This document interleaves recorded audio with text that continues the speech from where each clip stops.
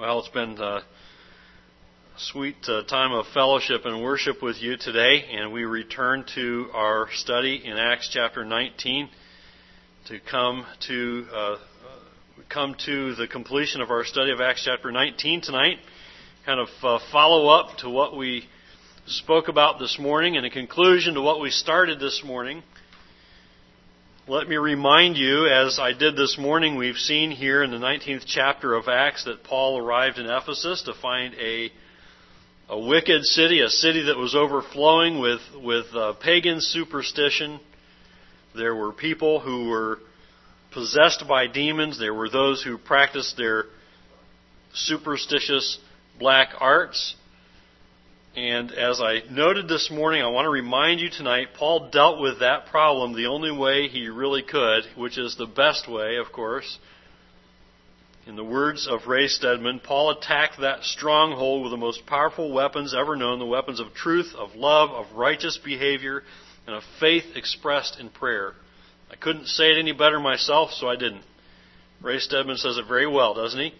And Paul came in and he attacked that stronghold of Satan with God's Word. And he attacked that stronghold of Satan's with truth. And he did it with love, lived out toward people in the name of Jesus Christ. And he did it with righteous behavior, with Christ-like behavior. And he did it in a way that was expressed in prayer, and how we need to do the same if we are going to be moving the gospel and advancing the gospel of Jesus Christ in the culture in which we live. Earlier, verse 10 noted that all who dwelt in Asia heard the word of the Lord Jesus, both Jews and Greeks. And I noted this morning that was significant because of a little three-letter word, all, right? All who dwelt in Asia heard the word of the Lord Jesus, both Jews and Greeks.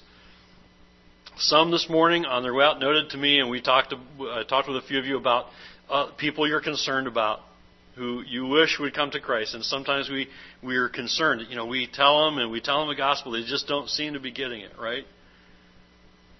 Doesn't mean that everyone who hears the gospel is going to come to a saving knowledge of Jesus Christ, does it? Unfortunately, we'd like to have it be true that everyone we share the gospel with trusts Christ. But it doesn't happen that way, does it? But we don't stop praying for them, do we? How many of us, if I had a show of hands, probably most of us, if not all of us, could testify of someone who they'd prayed for years and years and years and just about given up on them, and they come to faith in Jesus Christ, right?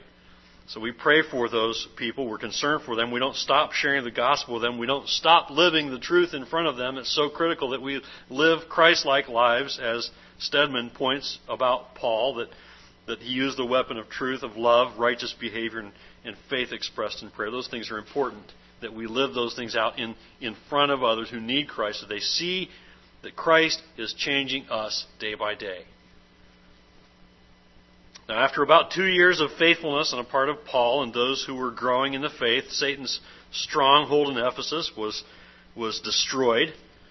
And I noted this morning, I want to do it again tonight because I think it's so important. The evidence was in the response of those who came and brought their books of magic. They brought all these things of great value. We see it here, 50,000 pieces of silver. And this expression is evidence there was some serious change going on in people's lives. So much so, they burned 50,000 pieces of silver's worth of these black magic type books and things that were occultic in nature, and burned them, got rid of them. They didn't want to have anything to do with them anymore. And when Jesus begins to work in your heart, that happens, doesn't it? You say, these things that I'm reading, they're not right for me anymore. I'm done with that. That's out of here. I'm going to get rid of that. And whether you take them out and burn them or not, or you throw them away, or you get rid of them somehow, you get those things out of your life, right? There ought to be evidence of that in your life over the years, right? That you've come to the point where you said, there are some things that I did before Christ that I just don't do anymore. That's not me anymore. Jesus has a way of changing your heart, doesn't he? And Jesus has a way of coming in and moving and shaping you in ways you never thought and never dreamed possible. And you may have a relative or a loved one or a spouse who looks at you and says, I never dreamed that you'd be the way you are today. Because Jesus changes people, doesn't he? When you become obedient to Jesus Christ, He has a way of coming in. And I think the proof that we see here in Acts 19 of these people bringing these things and burning them in a big fire, get rid of those things, is a wonderful evidence of the changing power of Jesus Christ, of the gospel of Jesus Christ when it is preached. That's the power of the gospel of Jesus Christ to change lives. And evidently Paul felt that like his work was coming to a completion there. Things were coming along and he was ready to move on. We noted it earlier this morning that he had his plans to go elsewhere, didn't he? But, like our plans, sometimes his were interrupted. Trouble came, and I want to remind you, trouble should not surprise the church. Difficulty should not surprise the church, right? We should not be surprised when difficulty comes. We ought to be prepared for it. We ought not be Chicken Littles, oh no, the sky is falling, things are terrible, everything's bad. It's really bad. Everybody wear black today, it's really bad, right? Not that way. But we're realists, knowing that God allows difficulty to come and into a church that is doing something for Jesus Christ. There's going to be opposition. And God may even allow a time of persecution, and He may allow periods of difficulty to strengthen us and to make us more Christ-like, to strengthen us in our walk with Christ, to make us even more effective for the cause of Jesus Christ. And Paul found that soon there was resistance. Once again, we've seen it throughout, haven't we? It seemed like everywhere Paul goes, there's somebody who stands up and gets in his face and gives him a hard time. We ought not be surprised about that if it happens to us, right? Paul soon found the gospel resisted once again, as we noted this morning. In the last half of Acts 19, we see the three reasons why people resist the gospel, which I'm sure we become concerned about at times. If you're like others in this room, you share the gospel with maybe a particular individual you're especially concerned about, and you share and you share and you pray and you pray and you share and you share and you try to live a life that's meaningful for the cause of Christ in front of them, and they just don't seem to get it. And you say, what's going on? Well, we see three reasons why people resist the gospel of Jesus Christ in Acts 19. Now, these aren't all the reasons. These are three that we see here in Acts 19. Okay, these aren't the only reasons people resist the gospel, but this third one we're going to come to tonight is probably sums up all of them. All of the reasons that someone might have for resisting the gospel of Jesus Christ. But first we noted that people resist the gospel because they love money. You see it here in the 19th chapter of Acts. The Bible's very clear that you cannot love God and love money both. You will love one and hate the other. Doesn't mean that you aren't a good steward of money if you love God and hate money. Doesn't mean that you say, get it out of here, I don't want anything to do with that, I'll live, and without electricity and without running water, and I don't want any, it's not, I'm not saying that. But you'll be a good steward of what God has given you, and it won't control you. It won't have your thoughts 24 hours a day, right? You'll be thinking about things that are more meaningful for kingdom purposes. You'll be thinking about how you can use what God has given you to invest in eternity for the cause of Christ. So you'll either love one and hate the other. That's just the way it's going to work with God and money. You can't love both. And so people are blinded by their love of money. And just because you don't have a surplus of money doesn't mean you don't have a money problem. I mean, in the money problem being that you love money, right? You might not have a surplus of money. You may not have money coming out of your ears and bank accounts full and all kinds of investments. You might be struggling week to week and still have a money problem that you love money. Okay, so just because you don't have it doesn't mean you can't have a money problem. So that's something that as believers we must deal with, right? We're not beyond this. We need to be careful that we have the right attitudes about the things that God has given us or hasn't given us. But we see in evidence here in Acts 19 that there were those who resist the gospel and resist the gospel of Jesus Christ and resist those who are trying to give it to them because they're in love with their money. Secondly, we also noted that people resist the gospel because of their love for stuff, things. Certainly the love for money and stuff are often one and the same, aren't they? But people can be blinded from the truth when there are other things that hold their affections over a love for God and obedience to His Word. And when you begin to bring the gospel to someone who's blinded by these things, it's like you're talking to a wall. You might go, okay, yeah, that's good. Well, see ya. That's nice for you, but I don't need that. So there's people who resist the gospel of Jesus Christ because they're in love with money, or they're in love with stuff, or a combination of the two, both. And they're blinded to the truth because of those things. Tonight we come to this third reason people resist the gospel that we see illustrated for us here in Acts 19. People love sin. People love their sin, the sin that they're involved in. They love that. They want to stay there. You know, people resist the gospel because they love their sin. It's a spiritual problem, and Satan loves it when he can get someone loving their sin, and they won't let go of that thing that they love to do because they're, afraid of life without it. So they don't want Christ. They want their sin that they're involved in. I read some remarks, I think it was earlier today, as this afternoon I was just reading, and was challenged in my thinking about this thought as well, as people who resist the gospel, when they find out what sin is, and they say, oh, you're going to call that sin? Well, I'm going to love it even more now that you've told me that it's wrong, right? We can become rebellious.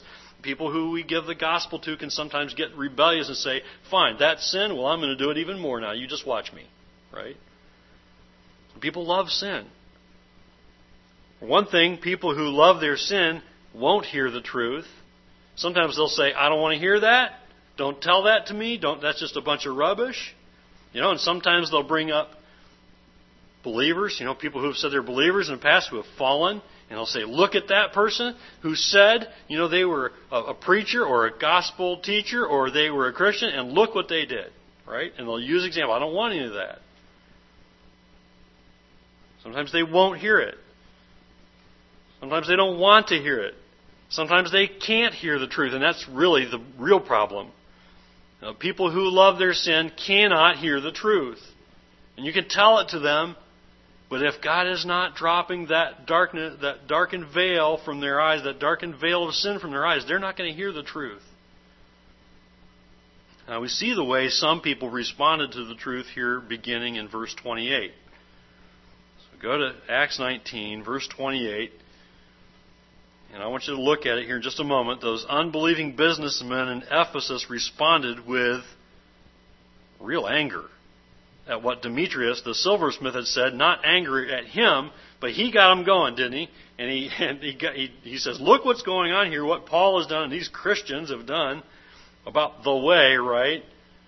This Christianity thing is destroying our business. And he gets them all riled up. They become angry. And it was because there were people turning to Christ and away from idol worship, isn't it? And verse 28 says this, now when they heard this, they were full of wrath and cried out, saying, great is Diana of the Ephesians. So the whole city was filled with confusion and rushed into the theater with one accord, having seized Gaius and Aristarchus, Macedonians, Paul's travel companions. Now you might wonder why these guys. This angry mob couldn't find Paul, so they grabbed his nearest associates, right? We can't find Paul, let's get his partners and drag them in here and do some harm. This was no place for discussion. It was an angry mob.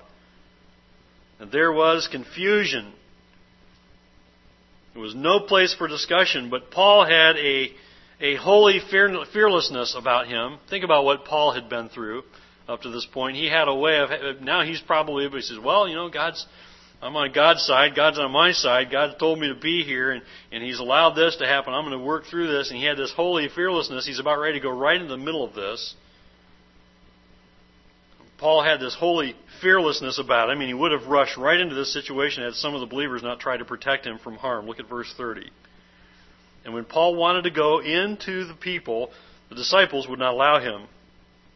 And verse 31 says, then some of the officials of Asia who were his friends sent to him, pleading that he would not venture into the theater. They're concerned for his life. Now we've all seen this kind of an attitude. We've all seen it, but we find here too that people who love their sin will not listen to the truth. They don't want to hear the truth. They can't hear the truth. But you know what they will listen to? They'll listen to lies. They'll listen to things that are untruthful. And that's why we see the confusion in verse 32. Look at verse 32. Some therefore cried one thing and some another, for the assembly was confused. And get this, and most of them did not know why they had come together. That's a true mob, isn't it? The mob gets out there and goes, I don't know what we're mad about, but let's be mad together, This is a true mob mentality. Complete chaos followed. Verse 33. And they drew Alexander out of the multitude, the Jews, putting him forward. Get up there, right? They're pushing him out of here. Get up there. Say something. The Jews pushing him forward, and Alexander motioned with his hand and wanted to make his defense to the people. But, verse 34, when they found out that he was a Jew, all with one voice cried out for about 2 hours, Great is Diana of the Ephesians, right? Can you get it? Great is Diana of the Ephesians for 2 hours over and over and over again. They're angry, this angry mob. I want you to note something before I read the remaining verses here. I want you to note that for those who continue to listen to lies, there is danger ahead, isn't there? You know it, don't you? For those who will not listen to the truth, cannot hear the truth, resist the truth, they will listen to lies, and for those who keep listening to lies, there is danger ahead. Look at verse 35 and following. And when the city clerk had quieted the crowd, 2 hours later, he said, Men of Ephesus, what man is there who does not know that the city of the Ephesians is temple guardian of the great goddess Diana and of the image which fell down from Zeus? Side note here, this goddess Diana had probably been carved from a piece of meteorite, okay? Because it says here that this temple guardian of the great goddess Diana, the image which fell from Zeus, fell out of the sky. So they took this meteorite and carved this image, all right? That's probably what's going on here. Verse 36, Therefore, since these things cannot be denied, you ought to be quiet and do nothing rashly, for you have brought these men here, who are neither robbers of temples nor blasphemers of your goddess. And let me just insert this from, as I noted this morning, these Christians did not come in and attack this false faith, right? This false religion. And this city official makes this clear here. They came in and preached the truth of Jesus Christ. The truth of Jesus Christ is what got people to give up these idols and turn away from them into the true faith, Jesus Christ. For you have brought these men here, verse 37, who are neither robbers of temples nor blasphemers of your goddess. Verse 38, Therefore, if Demetrius and his fellow craftsmen have a case against anyone, the courts are open and there are proconsuls. Let them bring charges against one another.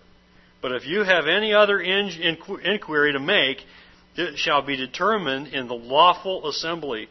For we are in danger of being called in question for today's uproar, there being no reason which we may give to account for this disorderly gathering.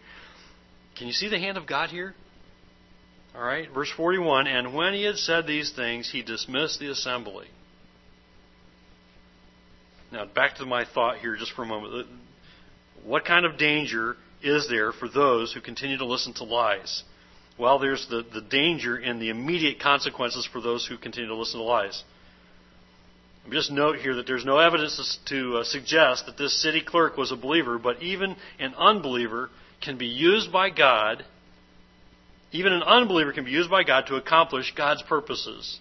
And that's why I say, can't you see the hand of God here? And he's coming into this crowd who's been chanting over and over for 2 hours, and he sends them on their way. What happened? They were ready to kill somebody, and to do some harm. There is danger in the immediate consequences for those who continue to listen to lies, and God can even use a pagan, an unbeliever, to bring peace in an unsettled situation for His people. And there could have been great harm done to the believers in Ephesus that day. But had those gone on and on, listening to the lies, and yet this man comes, and even if he's an unbeliever, God uses him to speak the truth. And even an unbeliever can see that there's a bad situation that's going to occur if something doesn't happen. Romans 13:4 makes very clear that the government is God's servant, without which there would be total anarchy in the world. So we need to respect the government because God put the government here. He allows the government to rule. I'm not saying that everything that our government does brings honor to God. Certainly not. But God allows the government, as God-ordained rule over us, to keep the world that we live in from being in total anarchy. I want you to just think about how God used this city official, who's probably an unbeliever. There's nothing here that indicates that he is. William Barclay, a commentator, suggests this: that if there were riots in any town, Rome would know the reason why, and the magistrates responsible might lose their positions. He saved Paul and his companions, he says, but he saved them because he was saving his own skin. And God can use those things. Certainly this city official got up for selfish reasons and said, calm down now, this is bad, somebody's going to find out, this mob has come and this uproar has come and I'm going to lose my job if you don't settle down and go home. So he's, saving his own skin. But he's also saving Paul and the other believers from harm. And God can use that, can't he? God can use that. The city manager may have been smart enough to realize that there was real trouble ahead in allowing these lies to go unchecked, but God also used them to protect the believers there. And God can use the officials in our government that are over us to open a way to advance the cause of Christ. I'm not saying that He's always going to do that, but we ought to pray for that, had we not? That God would move in the lives of even unregenerate leaders to bring about an opportunity for us to share the gospel of Christ and advance the cause of Christ for God's glory. Always remember that the government serves as God's agent. Otherwise, the world we live in would be anarchy. God can use a politician or a government official if He pleases to enact laws and policies that permit the advance of the gospel. God can do that. I believe in a God who created the universe. You do too, right? And a God who created the universe can control our measly political officials. Not with all due respect, but I'm a little guy too, right? I mean, we're all little people compared to the God Creator, right? And God, the Creator, can move our officials, our government officials, to do things that bring a great opportunity for the advancement of the gospel. We ought to pray to that end. We'll trust God for the results. And we ought to remember that as we pray for our nation and our elected officials, we ought to remember that God is in control. Not George Bush, right?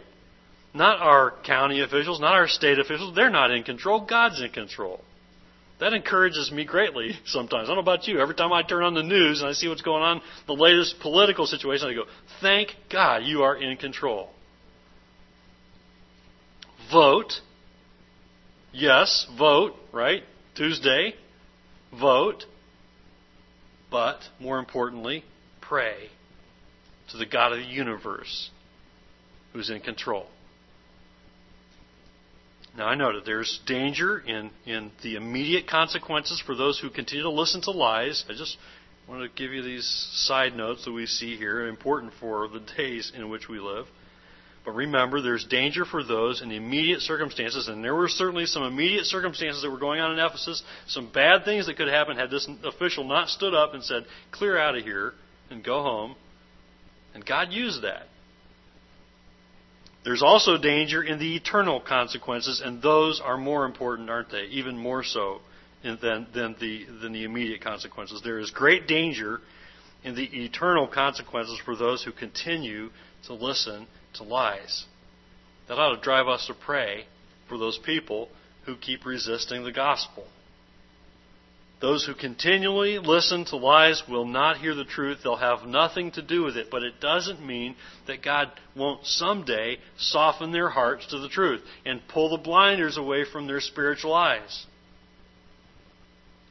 Jesus said in John 5:24, "Truly, truly, I say to you, whoever hears my word and believes in him who sent me has eternal life. He does not come into judgment, but has passed from death into life." That's what I want for people we share the gospel with who go, I don't want to hear that, I don't need it.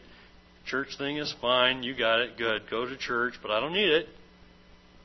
I want God to come into their lives and change them.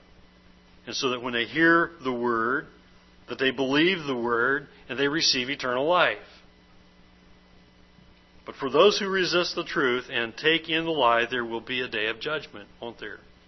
Again, it'll drive us to our knees for those we're witnessing to and those we want to influence for Jesus Christ. We ought to keep praying for them and asking God to lift those blinders and soften their heart. Now, people resist the gospel because we've seen it here. They love money. They love things or stuff, the stuff money can buy. They love their sin. And they don't want to let go of their sin. Or they can't hear the truth, can't see the truth, won't hear the truth.